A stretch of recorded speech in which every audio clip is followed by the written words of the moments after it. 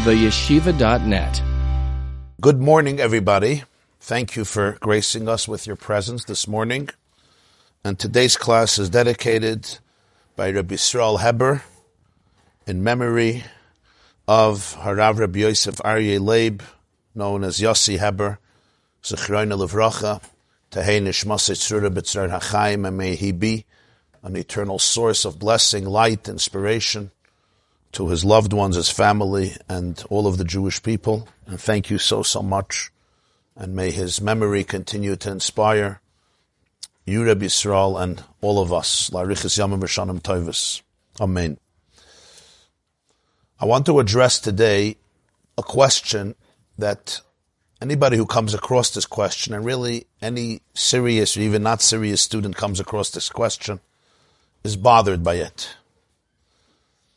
And as they say in Yiddish, as me ken gain gleich, fa was darf man gain krum. Which means if you can go straight, I don't know how to translate that. If you can go the straight path, why do you have to take the crooked, deviant path? If I could say the truth, why do I have to lie? Even if you don't want to call it a lie, why do I have to say half-truths, cover-ups? We all know how uncomfortable it is when people are telling us half-truths. They're not transparent, they're dishonest, especially when there's absolutely no necessity for it. And this is the question we want to address today. And that is, anybody who follows closely the entire story of the Egyptian exile and exodus sees that never, not even one time, does Moshe Rabbeinu communicate to Paro, the king of Egypt, the full truth about what the Jewish people need to do, want to do, and what their plans are. Now let me show it to you inside. If you look at your source sheets, whoever didn't get a source sheet, you have more on the Bima. This takes us to Shmos Perek Gimel, which is actually last week's portion, Exodus chapter 3. Moshe Rabbeinu is summoned for the first time by the Ribbono Shel Olam, by Hashem, at the burning bush, and he asks of him to become the redeemer of the Jewish people, to become the leader and take the Jewish people out of Egypt. In Shmos Perek Gimel, Pasuk Yud Ches, standing at the burning bush, before Moshe ever went back to Egypt, Hashem gives him his mission statement, and he says, and I quote, Ubasa ata v'ziknei Yisrael el melech Mitzrayim. You and the elders of the Jewish people will come to the king of Egypt, and you're going to tell him these words, Hashem Elekei ha'ivrim nikra aleinu. God, the God of the Ivrim, Hashem, the God of the Hebrews, nikra aleinu, chanced upon us. He encountered us. Va'ata, and now, nelchana derech shloishes yamim ba'midbar v'nizbech Hashem Elekeinu. Allow us to please take a journey for 3 days. We want to walk for 3 days, go into the desert for a 3-day holiday so that we could offer offerings to our God. This is the message to Paro. All the Jewish people are asking for is a 3-day holiday, a 3-day vocation, chofesh, as they say in Hebrew, to be able to go offer offerings to their God. This is what Hashem has commanded Moshe the first moment at the burning bush. Of course, this is not what they wanted. They wanted to go free, as Hashem told Moshe. You're going to go free, you have another country to live in, you have a promised land, you have an eternal homeland that I have bequeathed and inherited to your forefathers, Avram, Yitzchak, and Yaakov. The true story he repeats to Moshe again and again. But the message to Paro, all we're asking for is 3 days. So you would think, okay, maybe it was just the first time. Maybe he was making it a little easy for Moshe. Don't worry, you're not asking big requests. But as we continue the story, it continues, the same theme, the same pattern, continues again and again and again. At the end of Parsha Shmos, in chapter 5, you have it in your source, it's Shmos Perek Hey. The first one was what Hashem told him to do. Now let's see what happened. Shmos Perek Hey, Exodus chapter 5, begins with Moshe and Aaron actually coming to Paro. V'achar bo Moshe v'Aaron v'yomru al Paro. They came to Paro. Ko yomer Hashem Elokei Yisrael shalach es ami v'yachaygu li b'midbar. God said, "Send my nation, let my people go." and let them celebrate to me. Let them offer celebrations to me in the desert. And Paro responds and says, who is God? Mi Hashem Mashe Eshma B'Koiloi. Who is God that I should pay heed to his voice? Lo yadati es Hashem v'gam es Yisrael lo yashaleach. I don't know who God is, and I will not let the Jewish people leave. And what's their message? Vayomru, they say to him, Elokeo ivnim nikra eleinu. Exactly what Hashem said, the God of the Hebrews chanced upon us. Neilchana derech shloishes yamim bamidbar v'nizbecha la'Hashem Elokeinu. Allow us to take a trek, to take a hike. 3 days. We just want to go derech, the amount of space that it takes to go for 3 days. We want to take a 3-day hike into the desert and offer offerings to our God. And Paro gets annoyed and upset and agitated, and he increases the quota upon the Jewish people. They don't tell him that they want to leave and not come back. All they say is, we want to go for 3 days. Then the plagues start befalling Paro and Egypt. And each plague becomes worse than the previous plagues. At some point it seems like Paro is about to acquiesce and surrender and leave and go, and then he takes back and he again surrenders. And each time and time again, when Moshe says, what do we want? All we want is, we want to leave for 3 days. And to give another example, when you have, let's say, the Makkah of Orov, you have Dam, Tzvardeya, Kinim, Orov. The 4th plague was the plague of the wild animals that came and came into Egypt and maimed and killed many of them. And Paro surrendered. This is in Shmos Perek Ches. This is already Exodus chapter 8, Parshas Vayera. Paro says, go to your God, go give him your offerings. But just do it here in the land.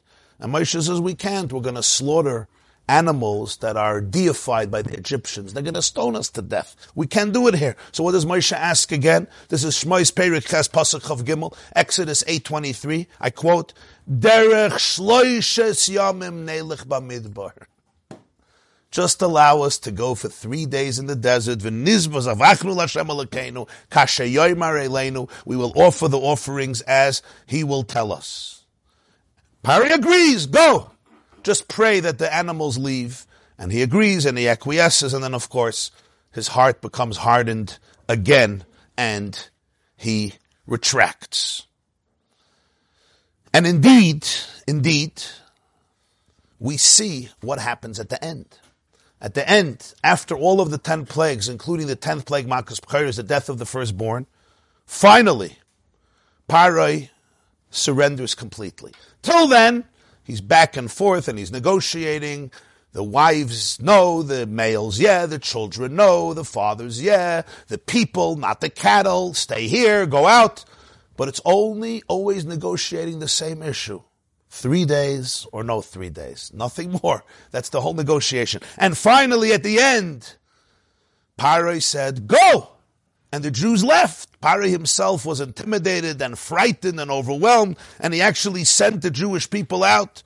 And after the firstborns died in the middle of the night, what happens is, Paro himself wakes up in the middle of the night and is screaming, and he calls to Moshe and Aaron. He says, next week's Parshas Bo, leave, take your children, go serve God, kedaberchem, as you discussed.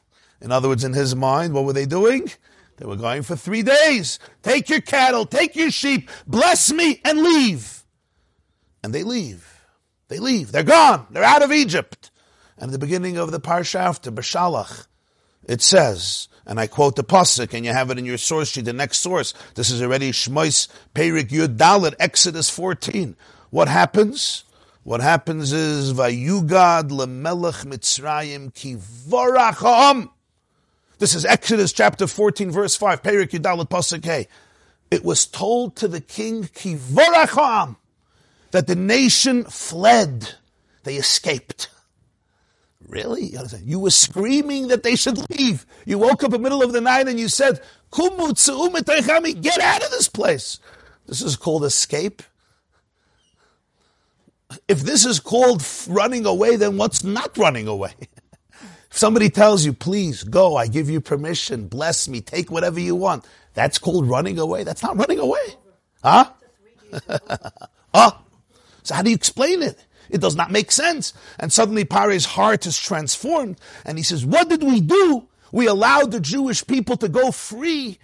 What is this? They escaped, they fled. And that's when he decides, of course, to pursue them. And the final encounter at the Yam Suf at the Red Sea will occur shortly afterwards, a few days afterwards. What is the meaning? Kivorach ha'am, they escaped. So Rashi says it's very simple. It's very simple. 3 days passed and they weren't coming back. Of course he agreed that they should leave. He agreed that they should leave according to the terms that Moshe always set out, which was 3 days. 3 days passed. They didn't have in mind to return. Oh, this is escape. Now it was an escape. Now he starts pursuing them.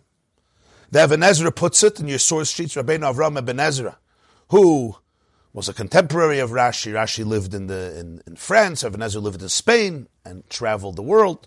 Rabbeinu Avram Eben Ezra writes, "Az chashav Paroi." Then Paroi realized, "Ki kol ma shediber Moshe ba'arma." Everything that Moshe spoke to him about was deceitful. Moshe was deceiving him. Ba'arma means he was deceitful. This was a sly trick. Ki ein daitol is boyach. Kiyim livroyach. Poetic. He never had in mind to slaughter. He had in mind to flee. Not so poetic in English. But in Hebrew, ein daitel is boyach, kiyim livroyach. Even Ezra was a great, great poet. He was one of the greatest poets of the golden age in Spain, Tur Hazov, and besides being a linguist and a sage and a rabbi and a doctor and an astronomer, and a physician, and a great commentator on the Tanakh, he was also an extraordinary poet, Rabbeinu Avram Ibn Ezra. He wore many hats. He had 5 children, and one of his children converted to Islam. His name was Yitzchak, and he has a poem that he wrote on this child after he converted. It's a heart-wrenching poem. The story is that his son came back to Yiddishkeit. But extraordinary is poetry. But I'm just saying it's interesting how he puts it. Ein daitel is boyach kiyim livroyach. He never wanted to offer any offerings in the desert. He wanted to run. He doesn't want to come back to Egypt. Suddenly Paro is like, wow, he has an epiphany. Moshe was never honest with me.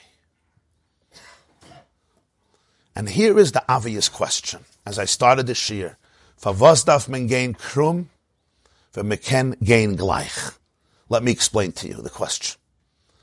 Why couldn't Moshe tell Paroi the truth? Paroi, we want to leave. 1 second, Hindi. We want to leave. We're never coming back. We don't belong to you. We're not your slaves. We have another country. We have another vision. We have another destiny. We have another vocation. You might say, Paroi won't listen. I'm not letting you guys go. But as Moshe saw again and again, Paroi wasn't even agreeing to a 3-day vacation. Even that wasn't working. In other words, without the 10 plagues, Paroi would have not agreed for them to leave 3 days, and he did not. What made him agree? Not that it was only 3 days. That he had no choice. At some point, the man was desperate. At least then, Moshe could have said the truth. When Paroi said, get out, we're all dying. Moshe said, no problem, but we're not coming back. And we can assume when you're desperate, he would have said, go. He had no choice. It's not like he had a choice. In fact, if he would have felt he had a choice, like he did till then, he wouldn't let them even go for 3 days. So why create a story? Hashem told Moshe initially, he's not going to let you go. Even 3 days, he's not going to let you go. He will not let you go. And the only reason he will let you go at the end is because he will be desperate. He will be broken. His empire will be broken. Well, if that's the situation, spill the beans. Be transparent. Be open. Why deceive him for no purpose till the end? And it's a question on many levels. First of all, you're a messenger of God. We don't have definitions for Hashem in Judaism. The only definition we have for God in Judaism is that we have no definition. It's the only definition. But one of the closer definitions is that the Gemara says in Masechus Shabbos, and Yuma Chaisamai Shel HaKadosh Baruch Hu Emes. The seal of Hashem is truth. Truth, truth, truth. In the bracha for Torah we say, Shenosan Lanu Torahs Emes, the Torah of truth. Very good. Moshe Emes, V'Seirosei Emes. Moshe is the embodiment of truth. And yet here, in the first mission, and most important mission of Moshe Rabbeinu, to liberate the slaves and turn them into a nation, he was not saying the truth. At best, it was a half-truth, or it was even a deviation of truth. Number one. Number two, it wasn't even necessary. As I said, Pare didn't agree even to a 3-day deal. The only reason he agreed at the end is because he was crushed. Tell him everything. Number three, God displayed for the first and almost only time in history such supernatural events to make this happen. So the whole style of Mitzrayim was l'chatchila riber. There was no inhibitions. Nature was put aside for a display of the divine supernatural ability in such an ambiance. Why do you have to delay a cup? If the whole way they got out of Egypt was through one dreidel and another dreidel, how do you say a dreidel in English? Doesn't work in English, huh? A dreidel. Through one twist and another twist and another twist, like you're squirreling your way out of Egypt. Okay. So saying half-truth is another way of manipulating the situation verbally. But the whole Yetzias Mitzrayim was done with such a grand display of God's supernatural power. Ki leman teda ki ein kamoini b'kerev aretz. He says to Pari, you'll know that there's no one like me in this world. I am the sole ruler of the world. So why delay a cup? Why cover-ups? Why not full exposure? And there's another element here. And that is, what did it do to the Jewish people?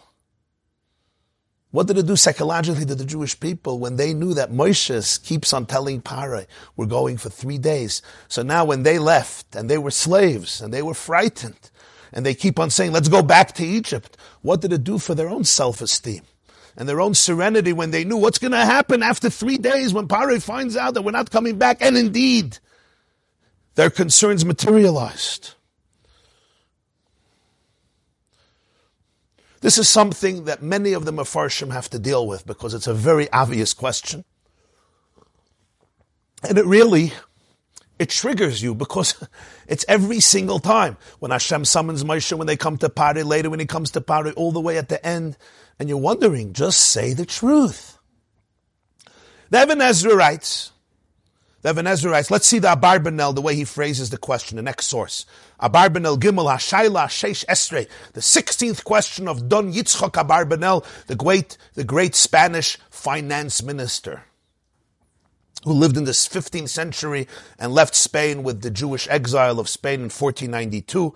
From King Ferdinand and Isabella, he refused to stay in Spain despite the offer, and in his following journeys, he finished his commentary on Chumash, especially in Italy, and here he has his question, Eich tzivi yizbarach l'Moshe Rabbeinu sheyomer b'shmoi dvar kozov v'sheker.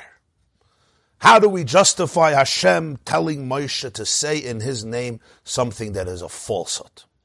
That's not what God said. That's not what God wants. Hashem said to say something and quote him, but something that's not true. I don't want they should go for 3 days and come back. I want them to leave and never come back. Hashem told them to communicate something that seems so untrue. Akedas Yitzchak Shar Lamaneh, another great Spanish sage, Rabbi Yitzchak Arama, also from the same century, he says, Einoi derech kavod l'mayla lasaskein. He asks a question a little more respectfully. He says, it's not glorious, it's not dignified for God to behave this way. Drei cups are drei cups. How do you say a drei cup? All these words in Yiddish don't work in English. It's not like there's no drei cups in English. But there's certain words you need Yiddish for. There are drei cups in the world. There are people who, if they could say it, who if they could lie, they won't say the truth. It's a pathology that some people have. Especially certain people who grew up in certain countries. I'm not going to elaborate. but they have been accustomed to lie for different reasons. For different reasons. Se helft wie teute bankas. I can't translate that into English either.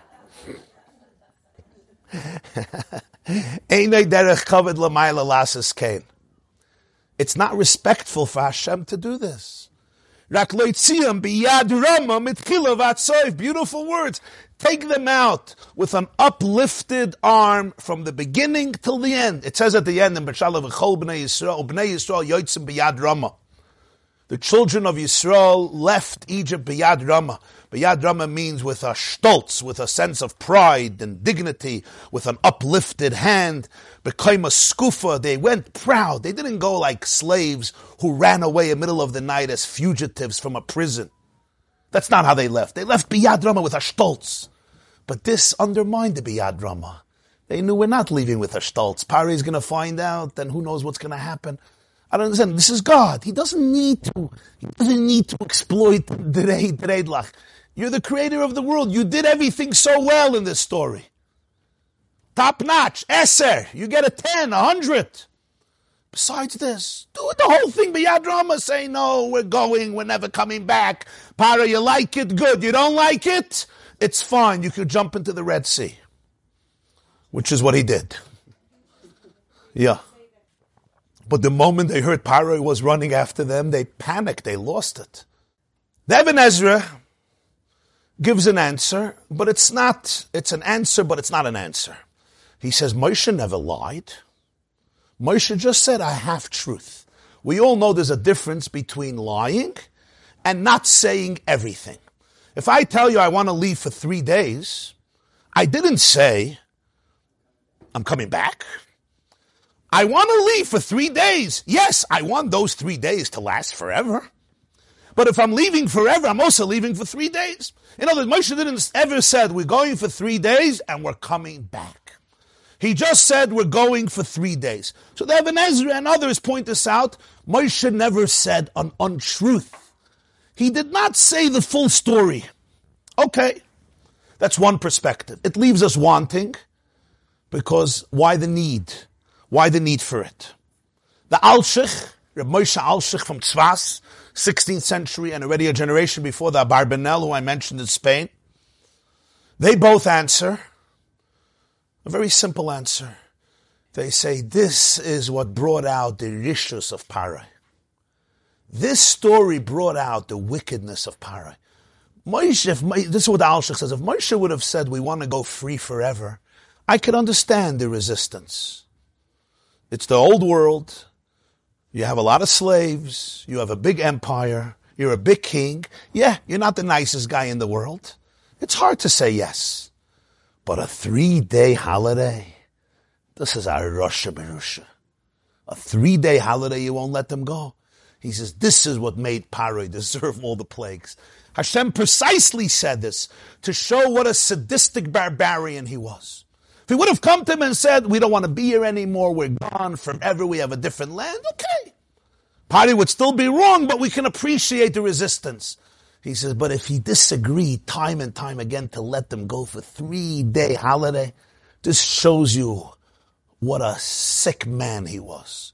What a narcissistic, sadistic, barbarian, dictator and tyrant he was. He deserved what he got. This man is not letting them go for 3 days. What is he going to let them go for 12 hours? Now, to take 2 million people out for 12 hours, by the time you go out and you come, and you ever tried going on a Chalamaya trip with 2 million children? By the time you go into the car, you're already coming back if you have 12 hours. You need at least a few days, right? There's another answer. And this answer, I saw Rabbi Elchanan, this is a contemporary answer. I saw Rabbi Jonathan Sachs wrote this, Zechrona Livracha, Rabbi Elchanan Samet and others. And that is the fact that Moshe knew who he's dealing with. And yeah, maybe Moshe and Hashem felt that when you're dealing with a swindler, when you're dealing with a tyrant, the regular laws of justice fall to the sidelines. Yeah, If I was be dealing with an honest person, with an upright person, of course I want to be transparent. But you're dealing with a person who's ready to take baby kids, infant children, and cast them into a Nile River. You're dealing with a sadistic murderer. You're dealing with an oppressor par excellence. You get whatever you can, however you can. If you got to swindle your way out, you swindle your way out. To put it in halachic terms, pikuach nefesh, doiche kol haTorah kula. You want to save people's lives? You don't say. There were philosophers who said that saying the truth is more important than life. You should die and not lie. But Judaism doesn't say that. If a person needs to save their lives and their lives of their spouses, the lives of their children, anything you can do, you do. And therefore Hashem told Moshe, this itself was a lesson. Tell him we're going for 3 days, who knows? Hashem Taka told Moshe, even that's not going to work. But the process, the way it was done was, let's ask him for something small, and we won't come back. I were lying to him, so be it. Who you lying to? You're lying to a tzaddik? You're lying to a Rasha Merusha who wants to see you dead, who wants to exterminate a people, who if you had it all his way, there would be no Jews left. Yes, everything is permitted to save your life from such a monster. It's a very straightforward explanation. Indeed, Moshe never told him the truth. He did everything to minimize what they want, so Paro would feel better about it. Maybe the man will agree. And even at the end, that's what he said. He didn't want to take chances. Paro was desperate. I'm still not going to take chances. Tell him a small thing. Let him agree. And you know what? We're going to deceive him. It's perfectly fine. That's another perspective. To enhance this perspective a little bit, let's give context. This is not the first time we see deception happening on behalf of our people towards their enemies. In this case, Moshe towards Paro. If you read through Sefer Bereshis, we have quite a few cases of half-truths being communicated, if not even more than half-truths. You have at least 7 cases. Case number 1, as you pointed out, is Shechem. When the brothers told Shechem, we're ready to intermarry with you. We're ready to live with you, but you have to be circumcised. It says clearly that they spoke b'mirma. Mirma is deceitfully. Their plan initially was, let them circumcise themselves, they'll be weak. Dinah was abducted. Dinah was kidnapped. Dinah was still in the palace. How do we know? Because it says when Shimon and Levi killed Shechem, they took Dinah and they left. Dinah was never given back to her father. When Shechem took Dinah, he kept her kidnapped in the palace. People don't realize that's part of the story. It's clearly in the story. So their initial plan was, let them be circumcised so they will not be able to defend themselves and Shechem when we come and liberate Dinah. Yes, when you're dealing with a society that's ready to condone kidnapping and violating a young girl because the ruler is above the law, that's what you do. Shimon and Levi took it to the next step. They killed everybody. That's the next part of the story. But I'm saying even before that, that's number 1. Next story. Very good. 3 times do Avraham and Yitzchak say that their wife is not their wife is their sister. Well, after Cain killed Hevel, he said, am I my brother's keeper? They say that there was somebody that came into a zoo, and he came to the cage where there was a big chimpanzee. And the chimpanzee had in front of him 2 books, a Bible, a Chumash, and Charles Darwin's Origin of Species. So the man asked the chimpanzee, what are you looking at? He says, I'm trying to figure out, am I my brother's keeper, or is my keeper my brother? So in any case, Cain lies after. But here we're talking about righteous people. I know last week we turned Cain into a very big soul, but at the surface, Avraham twice says about Sarah, she's my sister. And there's a reason for it. Yitzchak does the same thing with Rivka. He comes to the Philistines, he says, she's my sister. When Avimelech says, why did you lie? Yitzchak says, Ein yiras Hashem b'makom hazeh. Avram says, why did you lie? They ask Avram, he says, there's no fear of God here. V'araguni al dvar ishti. Your minig is, you like a woman, you kill her husband, and you take the wife, because you're a tzaddik, so you're not going to take a woman who's married, so you murder the husband, so she's single. Very righteous of you. In other words, I'm dealing with a society that I can't trust. Yes, I have to lie.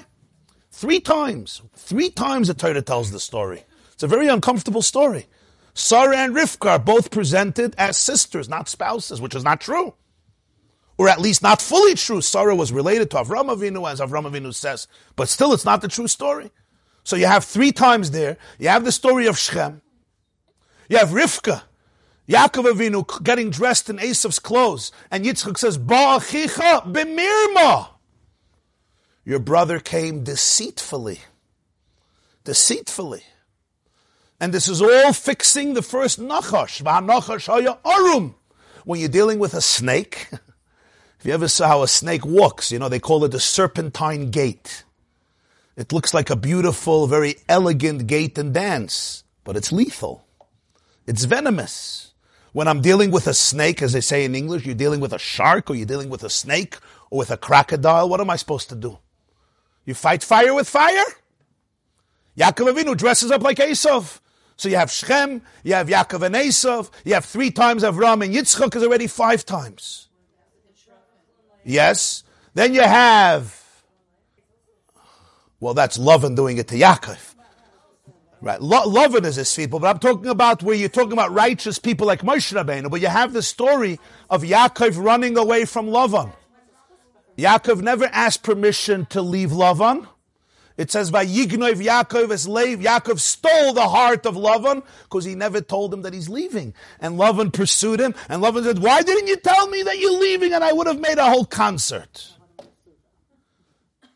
I would have sent you off with tambourines and with harps and with a whole concerto." And then Yaakov lets Lavan hear it. 20 years I haven't slept because of you. And you stole and you deceived me again and again, and now you really want to send me away with glory and with dignity. Here again we see a very similar theme. Huh?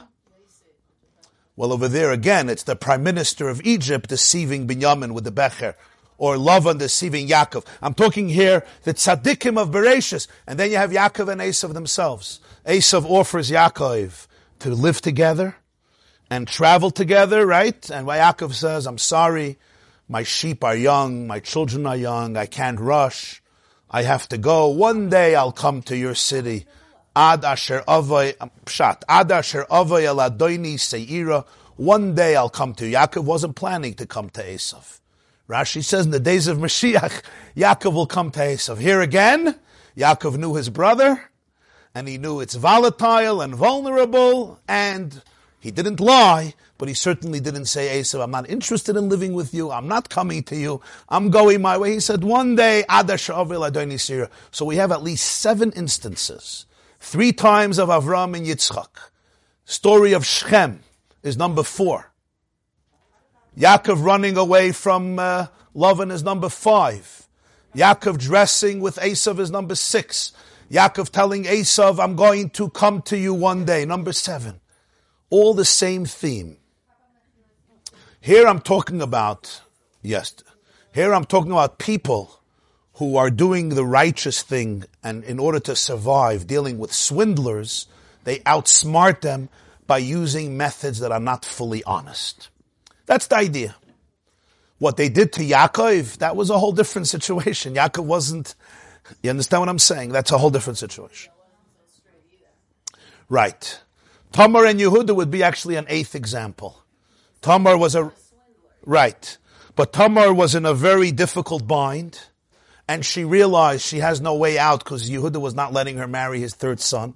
She was bound to his 3rd son, Shelah, and the laws of Yibum before Matan Torah, but she was literally not free. And in her difficult situation, she also outsmarted Yehuda in quite a clever way, as we once discussed in the class of Yehuda and Tamar. Thank you. That would actually be another example. What do all these points bring out? They bring out something very, very, very, very telling. And that is, all the common denominator in all these cases is you're dealing with people who are somewhat powerless. And they're living in an age and in a climate of power. They are a small family, at best a small nation, in an age of empires, in the presence of dictators who think they're above the law. And I should mention this. Just recently, Paul Johnson died. I don't know if you know who Paul Johnson was. He was one of the greatest historians of our time. He was not Jewish. He grew up and was a very, very devout left-wing atheist.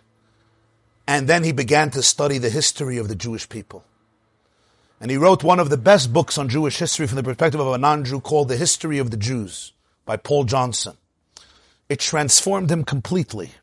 He became a devout Christian Gentile. But in his opening to the book, he says something very fascinating. And he says that the Jews had the genius of introducing ideas into history that completely transformed the fabric of humanity and society. He says, had there not been a Jewish people, maybe somebody would have stumbled upon these ideas. You can't know. And that means if it wouldn't have happened, we wouldn't have civilization as we know it. But it always takes a genius to invent an idea that later seems simple and obvious. But till that genius, nobody thought about it. He says, however you want to explain Jewish history, he says the contribution to society is unparalleled. And he gives many, many examples throughout his book. One of them is, he says, Jews were the first one who came up with an idea that nobody is above moral law. That was unheard of. There was always the exception, the king, the demigod, the prince who's above the law. The law applies to everybody besides me. Or as Orwell would say in Animal Farm, everyone is equal. But some of us are more equal than others. So when you are a vulnerable family in an age where there are people who are above the law, and you have to survive, yes, you use your wits to survive. Yes, you sometimes do things that your own conscience would plague you, but I have no choice. So therefore, in most times, they will not tell lies, but they will create false impressions. The seal of God is truth. It's truth. But I'm living in a false society. It's not how things should be. It's not how things should be. But before Jews have their own land, a place where they can defend themselves, where they are their own masters under God, before they have that independence, that autonomy, when people are in an impossible situation and they're forced to do things that are below their dignity in order to exist, we're pained by it. But we can't condemn it at all because the alternative would be something that is far more evil, which is the extermination of innocent people. Nobody should be forced to live a lie because the seal of God is truth. But when your people are being enslaved, when your male children and infants are being murdered, you have a duty to liberate them by any means possible. Moral violence and moral violence is sometimes moral if you're battling immoral violence. And deception is sometimes moral if you're battling evil, sadism, cruelty. So when Moshe sees, after his first encounter with Parai, that things got worse and worse and worse, now they have to collect their own straw in order to finish their quota, Moshe is not going to take the risk of making it yet worse still. And Moshe will say, you know what, all I'm asking is for 3 days. And the point being is that in all these stories, the Torah is not justifying or encouraging deceit. On the contrary, the Torah is condemning a system in which telling the truth may put your life at risk. The Torah is showing how a society can become so corrupt that the last thing you want to encourage people to do is tell the truth. And what a powerful lesson that is when you create a system in which you tell people, you want to survive? No problem. But lie. I want to tell you a story that occurred a number of years ago. You may be familiar with the Claims Conference. Claims Conference is the organization that was created in order to negotiate with Germany on paying Wiedergutmachung, what's called the reparations, restoration monies to Holocaust survivors. There was a big debate in Israel between Ben Gurion and Begin if Israel in the early 50s should take the money that Germany offered to build a state. Ben Gurion said yes, and he took the money. Begin said, no way, this is the way that the Germans are going to try to gain forgiveness and cleanse themselves. And throughout the years there was a debate, but in reality, Holocaust survivors, some of your own families, received large sums of money of Jews who suffered under German tyranny during the Second World War. And there's an organization called Claims Conference. A number of years ago, there was a Jew who was a survivor, and you would fill out papers and documents and show what you had and what your family had, and if your family owned houses, buildings, factories, manufacturing companies. Some Jews, as you know, did amazingly well before the war in Germany and Austria and in the countries of Eastern Europe. There was one Jew who falsified documents about real estate that his ancestors owned in Eastern Europe and Germany before the Holocaust. And in lieu of that, he received astronomical amounts of money from the German government. The problem is, they caught him. They investigated, they felt something was suspicious, they caught him. And they arrested this Jew. One of the leaders of the Claims Conference was a Jew. Some of you may have known him. I knew him. His name was Reb Chatzkel Besser. Chatzkel Besser from 84th Street. The book, The Rabbi of 84th Street in Manhattan. Huh? On the west side of Manhattan. From Mishpacha, yeah. Srili is his grandson. His son, Reb Shlomo from Passaic, his son. Reb Chatzkel Besser was a very, very special person. I knew him. He was chairman of Agudah Yisrael. He came from Radomske Hasidim. He was a very colorful and interesting personality, a great conversationalist, and he had a broad vision. He wasn't a tunnel vision type of personality. And he was a chairman or one of the leaders in the Claims Conference. So the family of this Jew phoned him and said, can you get him out? Can you get him off the hook? Reb Chatzkel looks into the case and he says, what do you want me to do?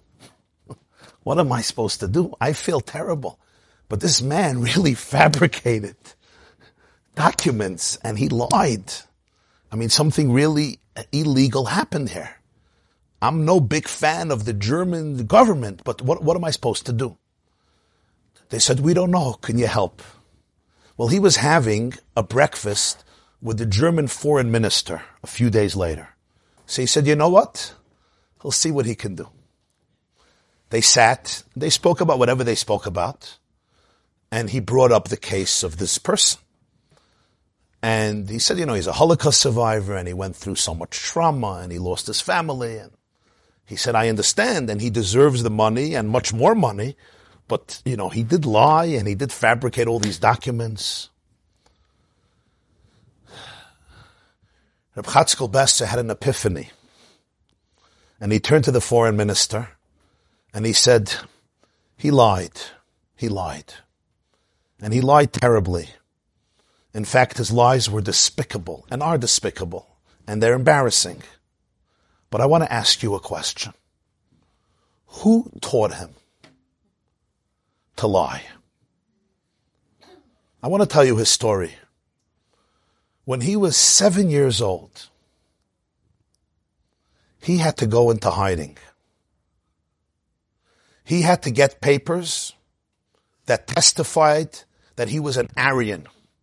He was from the Aryan, pure German race. Chalila v'chas, he wasn't a Jew. For years, he ran like a mouse, like a rat, from hiding place to hiding place with the fear that if anybody finds out his true origin and his true DNA and his true blood type, he goes straight to the gas chambers to breathe gas as his last breath and die, and then sent into the crematoriums. So a kid at the age of 7 learned one truth in life. And what was the truth? You never say the truth if you want to stay alive. And you know what? He internalized that lesson to a despicable fault. And I agree. And now I ask you, who taught him to lie? And to his credit, the German foreign minister said, you're right. You're right. They let him go. They let him go. This was Chatzkel Besser's brilliance.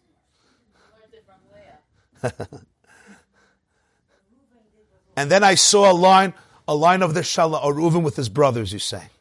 That's also, that's number 9. Reuven told his brothers, let's not kill him, let's throw him into the pit.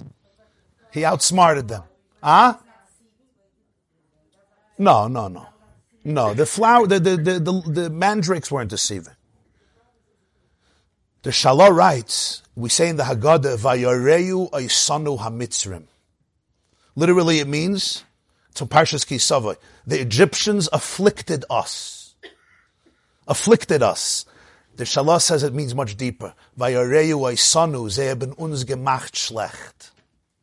Vayoreu Oisanu, they gave us a piece of their ra. They gave us a piece of their negativity. Not that they afflicted us, they ruined our lives. Sometimes you look at a person and you see that their behavior is truly, truly inappropriate, but you always have to ask a question. How did they develop this behavior?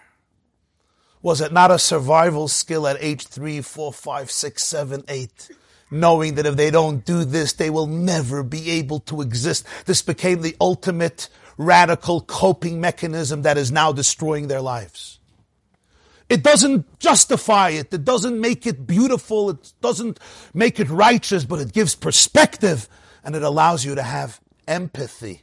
Empathy doesn't mean what you're doing is beautiful and kind and godly, but it does mean that I have to ask myself, are you not doing the best you can with the very limited and traumatic tools that you have in life? And by the way, when it comes to education, this is a critical point. When we look at children's behaviors, teenagers' behaviors, we get angry. How can you do this to me? Stop, take a deep breath and ask, is this person not doing the best they can with the limited, broken tools that they have in life? And if I'm not ready to help them fix those tools, repair those tools, expand their horizons, I'm not really helping them ever change their behavior. Empathy brings you far more success than condemnation, dismissiveness, vindictiveness, and judgmentalism. It's hard because we're triggered. And when I'm triggered, I'm like, ah! I got it. Vayoreu Oisanu HaMitzrim. Jews have been through a lot, and it affects them. Mitzrayim affected them. If you could remove the layers and see what's behind it, Reb Chatzkel Besser told this minister, this boy wasn't born a liar. When he was 2 years old, he wasn't a liar. Something happened to make him feel that this is how you're supposed to live. You're supposed to lie. When I was a child, my mother told me, my mother grew up in Soviet Russia.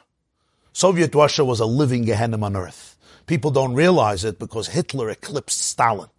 But Stalin was a Russia Marusha like Hitler, and in fact, if I'm not mistaken, he killed more people than Hitler killed. So my mother told me, she said, growing up in Russia, we were always knew you never say the truth. And she said, you should realize this, Russians will always lie. Not because they're people who lie. She said, we grew up in an environment in the 1930s and 40s where if you said the truth, either you ended up in the gulag or somebody in the family was shot. Because what the KGB, what Stalin did was he convinced children to inform on their parents. If you informed on your parents, you were promoted in the Communist Party. If you informed on your brother, your sister, your father, your mother, your son, you got an amazing promotion. So Stalin destroyed the family unit. When there's no family, there's no trust. You can't trust your mother. You can't trust your brother. You can't trust your father. You can't trust your daughter. So who do you trust? You trust Beria. You trust Kaganovich. Who do you trust? Khrushchev, Andropov, Brezhnev, Putin. Who do you trust? You trust nobody. You don't even trust yourself. My mother said, you have to realize this. It's a big nisayon. It takes sometimes people decades to unlearn these qualities because it's a survival skill. It's already from 7 years old. You don't say truth. You don't speak the truth. Now we know even in our own cultures, there are sometimes communities and societies where almost people learn if you say the truth, right? This won't work for you, that won't work for you, that won't work for you. This is what the Torah is teaching us in all these stories. When Avram is by the Plishtim or in Egypt, when Yaakov is dealing with an Esav, when Yaakov is dealing with a Lavan, when you're dealing with the violator Shem, when you're dealing with all these difficult situations and you're not living in an environment where dignity and goodness is respected. It's a sad condemnation of a society where people are forced to do things that are below their truth, below their dignity. So Yiddishkeit that says the seal of Hashem is truth. Miyala bahar Hashem u'miyokim imkoim kotshai. Nekicha payim. Uvar leivov ashlei nosel hashov nafshe v'le nishba lemirma. Who will ascend to the mountain of Hashem and stand in His holy place? Somebody who has clean hands, a pure heart, who doesn't swear falsely, who's not deceitfully. The last piece of Shemona Esrei every day. Elokai nitzor l'shoini meira. Guard my tongue from toxicity and watch and protect my lips from speaking deceitfully. That's the mission statement of Judaism. Guard my tongue from evil. What the Torah is telling us in these 8 or 7 narratives in Bereshis, and the next one in Shmois, Va'era, and Boaz, how much truth is connected to freedom. And how much falsehood is connected to subjugation and abuse and enslavement. Where there is freedom, there can be truth. Where there is morality and truth, true morality, there can be truth. Otherwise, when I'm trying to survive under oppression and under lies, there is no truth. A society where people are forced to be less than fully honest in order to survive and not provoke more oppression is the kind of society that God says, I need to liberate you from this society. But now, you wanted to say something? I covered it, okay? To be fully alive is to be fully true. And to be fully alive is to be able to be free. And when I'm surrounded by a bunch of sharks and snakes, yes, I'm less than fully alive. I'm trying to survive, and I can't thrive. Im ikesh tespatel. Yeah. So basically, this explains the 3 days, really a theme that takes us through Bereshis and Shmois, and it shows us when you're in an environment, when you're dealing with a paroi, Moshe says, you know what? I'm going to minimize our request. Maybe this will make it a little easier. Maybe. It still doesn't work. Until Pari is brought to his knees. And even then, Moshe doesn't want to risk it. Yes, I'm dealing with a crook and a liar and a killer. And I'm going to do anything to get my people, to set my people free. And God says that's exactly what you should do. But I want to take this one step deeper and come to our last point. And this brings it really from the political also to the very personal, emotional, psychological, and spiritual. And here, in your last piece in the source sheet, we're going to learn a piece from the Tanya. And it's very appropriate today because today, the 24th of Tevis, is the yahrzeit of the Baal HaTanya. Schus Hayogen Aleinu, the author of the Tanya and Shulchan Aruch, Rav Shnei Zalman of Liadi, who passed away Chavdal Tevis, Tovkuf Ayin Gimel, 1812 in the Ukraine. And in his magnum opus, Tanya, chapter 31, Perek Lamed Aleph, he gives us another very powerful perspective on this question. Take a look, it's the second to the last of your source sheets. Tanya, why did Moshe say we're leaving for 3 days? If he would have said the truth, Paro, we're going out forever, we want to be free for eternity. He was brought to his knees anyway. So he answers, next paragraph. This is actually connected to the core of what it means to leave Egypt. Shenemar ba ki barach ha'am. it says that the nation escaped. And he asks the question we just asked,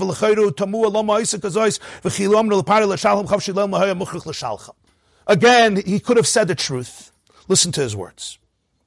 There was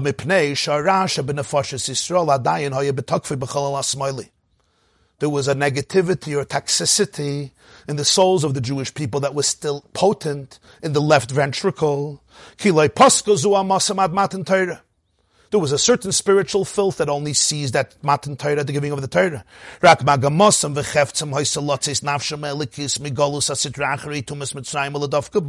Yet they had an ambition to free their divine soul from the exile of unholiness, which is the impurity of Egypt, and to cleave to oneness to Hashem. In the future, when Hashem will remove the spirit of impurity from the world, when Mashiach comes, the prophet says in Yeshaya, you're not going to run. You're not going to run. The pasuk says, Beshuva v'nachas tivasheyun. You're going to come back, Beshuva, with serenity, v'nachas, with calm, with tranquility, with relaxation. There's two paradigms. There's the paradigm of the first Geula of Egypt. They had to run. Kibaracham, they had to run. In fact, it says it was all b'chipazon. And this for achaltam oisei b'chipazon. The pasuk says when they ate the matzah at the first Seder night, it was done with a rush. There was a sense of haste, of urgency. We gotta get out, we gotta get out, we gotta get out. They ran away. Mashiach, the Navi Yeshaya says, b'menusa loisei leichon. You're not gonna run. What does this mean? Menusa is from the word vayonos, like it says by Yosef with Potiphar's wife, right? Vayonos, he ran away. Hayam ra vayonos. The sea saw and fled. Menusa means you're not going to flee, you're not going to run. What is the Baal HaTanya teaching here? He's teaching here about inner liberation. You know why Moshe had to tell Paro that they're leaving for 3 days? Not because he wanted to lie to Paro, but because they had to run away from Egypt. They couldn't leave Egypt calmly. But how could they run away from Egypt when Paro gave them permission? So Moshe had to concoct an idea. Hashem had to concoct an idea. How do we phrase it in a way that we will have to run? How? If we tell Paro we're leaving for 3 days, and then we leave for more than 3 days, we're running away. In other words, it's not that Moshe said we're going for 3 days not to say the full truth. It's that Moshe understood that the paradigm of Exodus has to be kiboracham. You have to run. And therefore, he said it's going to be for 3 days. But why is that? Why do you have to run? Just do it calmly. Paro is anyway going to agree. Because there's two types of liberation in life. There's what's called Yitzias Mitzrayim, and there's what's called the ultimate Geula of Mashiach. In one it says, they fled. Haste, rush, get, run. In the other one, Ruyik, Bakvem, calm, serene. What are these two paradigms? You see, you know the expression, right? You can take a Jew out of exile. It's hard to take exile out of a Jew. You could take a Jew out of Paro, but you can't always take Paro out of the Jew. You could take a Jew out of Mitzrayim, but it's not so easy to take Mitzrayim out of the Jew. They used to say about the Russians, you could take somebody out of Russia, it's hard to take Russia out of them. What's the point? This is what he's saying. When they left Egypt, it wasn't just Paro who was screaming, you ran away. You know who else was screaming, you ran away? Themselves. There was an inner voice of Mitzrayim that becomes part of me. And it says, you don't belong there. You belong here, you loser. Hey, slave, come back! When he says the Tumah of Mitzrayim was still part of them, it means the voice of Paro was internalized. Sometimes I go through situations in life where it's not that somebody hurt me and that's the end of the story. No, I internalized it. That's really the difference between experiencing pain and becoming broken through the pain. The fact that I experience pain and I have a story, I say, what did you say? Yes. If I could say, I'm a slave because you're a perpetrator, then I'm not a slave. You want me to be a slave. The moment I could go free, I'm free. But when I start believing you, Now the perpetrator is me. Why is it, for those of you who have nightmares, or you had nightmares as children, I want you to think for a moment about those nightmares that you had or you may still have. Did you ever completely get away from the perpetrator in your dream? And then you woke up and it was like, I'm a chaya.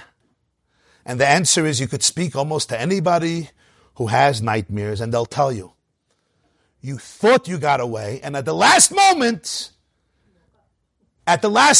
they somehow emerge with their gun or with their knife or with their sadism, and as you're about to perish, you wake up. And the question is, why don't you ever have a nightmare where they're gone, you're safe, and you say, okay, and now I lived happily ever after, and you wake up, Maidani. And the answer is, because who do you think is chasing you in your nightmare? Yourself. And you can't run away from yourself. The nightmare is just depicting an internal fear I have. It's using another person to depict my own fear, but I'm being chased by me. If I'm being chased by me, that me did not disappear at the end of the nightmare. That's the condition of Yetzias Mitzrayim. In a very practical way, sometimes people do a lot of work on themselves. And they want to celebrate their serenity. And then suddenly, your teenage son or daughter says something to you. And you're triggered in such a powerful way. And you feel this setback. You almost fell back 10 years of your work. You're so upset. You're so angry. You're again feeling lonely, misunderstood, helpless, isolated. And the worst and the tempting thing to do, and the worst thing to do is delegitimize all your inner work and tell yourself, the devil has won. I am a traumatized slave. Why? Because Yetzias Mitzrayim always comes with a condition, and that is, there's a voice inside of you who says, you don't belong in freedom. You're a broken, miserable person. The world hates you, your kids hate you, your family hates you, you hate you, for sure God hates you. You're misunderstood, you're misunderstood, you're a Rahmanas case, you're a loser. In other words, you're a slave. And what do you have to do at that moment? At that moment, I have to run away. What does it mean to run away? To run away is, I have to be able to look at that voice and say, I get it. Hi, Parai. I understand. You have still internalized this truth that I'm a slave and you're coming up. But you know what? I'm fine. You're here. I know who I really am, and I have to continue my march towards freedom. There comes a time in history when you don't have to run. Not that you don't have to run from Parai outside. You don't have to run from Parai inside. Because the Parai inside is also transformed. You don't have to run from anybody. All your pieces are working together. But don't wait till that moment to be able to live a free life. Yetzias Mitzrayim is not worthless just because they ran, just because they escaped. It's the beauty of Yetzias Mitzrayim that despite the fact that there is identifiable pain, despite the fact there's an identifiable wound, despite the fact that there's a voice inside of me that schleps me back 20 years or 50 years and wants to knock a hammer over my head and put me back in hiding, and comes up with all of these thoughts, you'll never be free. You'll be miserable. This will never succeed. You'll never have a good relationship, not with your husband, not with your wife, not with your kids, not with your grandkids, not with yourself, not with God. You're just destined to be a depressed, miserable, impoverished soul. And you look at that voice and you say, Parai, you want a cup of coffee? You need a cold shower? You need a cold bath? You need a massage? I get you. I get you. You want me back in Egypt. You want to convince me that I'm supposed to be a slave. And Parai will answer, it's not me, it's you. It's not me, it's the truth. That's the Parai inside. Parai inside doesn't call himself Parai. Parai inside calls himself Y.Y. Jacobson. Or whatever name you want to use. Parai doesn't call himself Parai. If he would call himself Parai, he wouldn't be such a Parai. Parai calls himself the king. Parai calls himself you. I'm just talking for you. I'm just saying the truth. Everything else is delusions. You have to be able to have the courage to be able to stare Parai in the eyes and say, I know you're going to be chasing me. It's fine. I could run. I'm strong. I'll run. And Parai will say, you're not running anywhere. You're not running anywhere. You know you're not liberated. And you have to be able to look at that voice and say, yes, my Mashiach has not fully enveloped my life. There are still pieces that are triggered. There are still pieces that are broken. There are still pieces that have setbacks. There are still pieces that will take me back to a place where I am a victim of emotional oppression. Yes. And you know what? I have to respect that that's part of my redemption. Moshe is teaching the Jewish people. Geulas Mitzrayim was a real redemption, even though we ran. From who did we run? From ourselves. That's why he told Parai 3 days. If he would have told Parai we're going out for eternity, there would be no escape. There would be no protest. There would be no Parai chasing them. But the paradigm of Yetzias Mitzrayim is that there comes a point in our life where I have to tell myself it's time to run away from the voice. Not by delegitimizing the voice and making believe it doesn't exist. On the contrary, by understanding that that's part of my liberation. And yet, there comes a time in history when we go beyond that. When we're ready to graduate that. And you have to be very honest with yourself because we fluctuate back and forth. But there comes a time in history when you don't want to run away. You don't want to have to escape anything. You want to ultimately include anything, everything. And this is actually what we're now experiencing in people's psyche. You know, there was a time, we spoke about this a few times, people struggle so much with who was right, the previous generation, this generation, our mothers, our grandmothers, our children. You know, everybody had challenges and problems, many of them much worse than us. And yet the motto of so many was, put one foot ahead of another foot and just march and don't look back. Don't be like Lot's wife. Think my great-great-grandfather didn't need therapy? You don't look back. There's time you leave and go, and if you look back, you become salty and very bitter, and nobody wants to eat salt. Unless you put a little salt into the salad. But if you put too much salt into the salad, nobody's going to eat the salad and nobody's going to eat the soup. Stop looking back. And then there's a generation of exposure therapy, and look at it, and look back, and understand, and feel.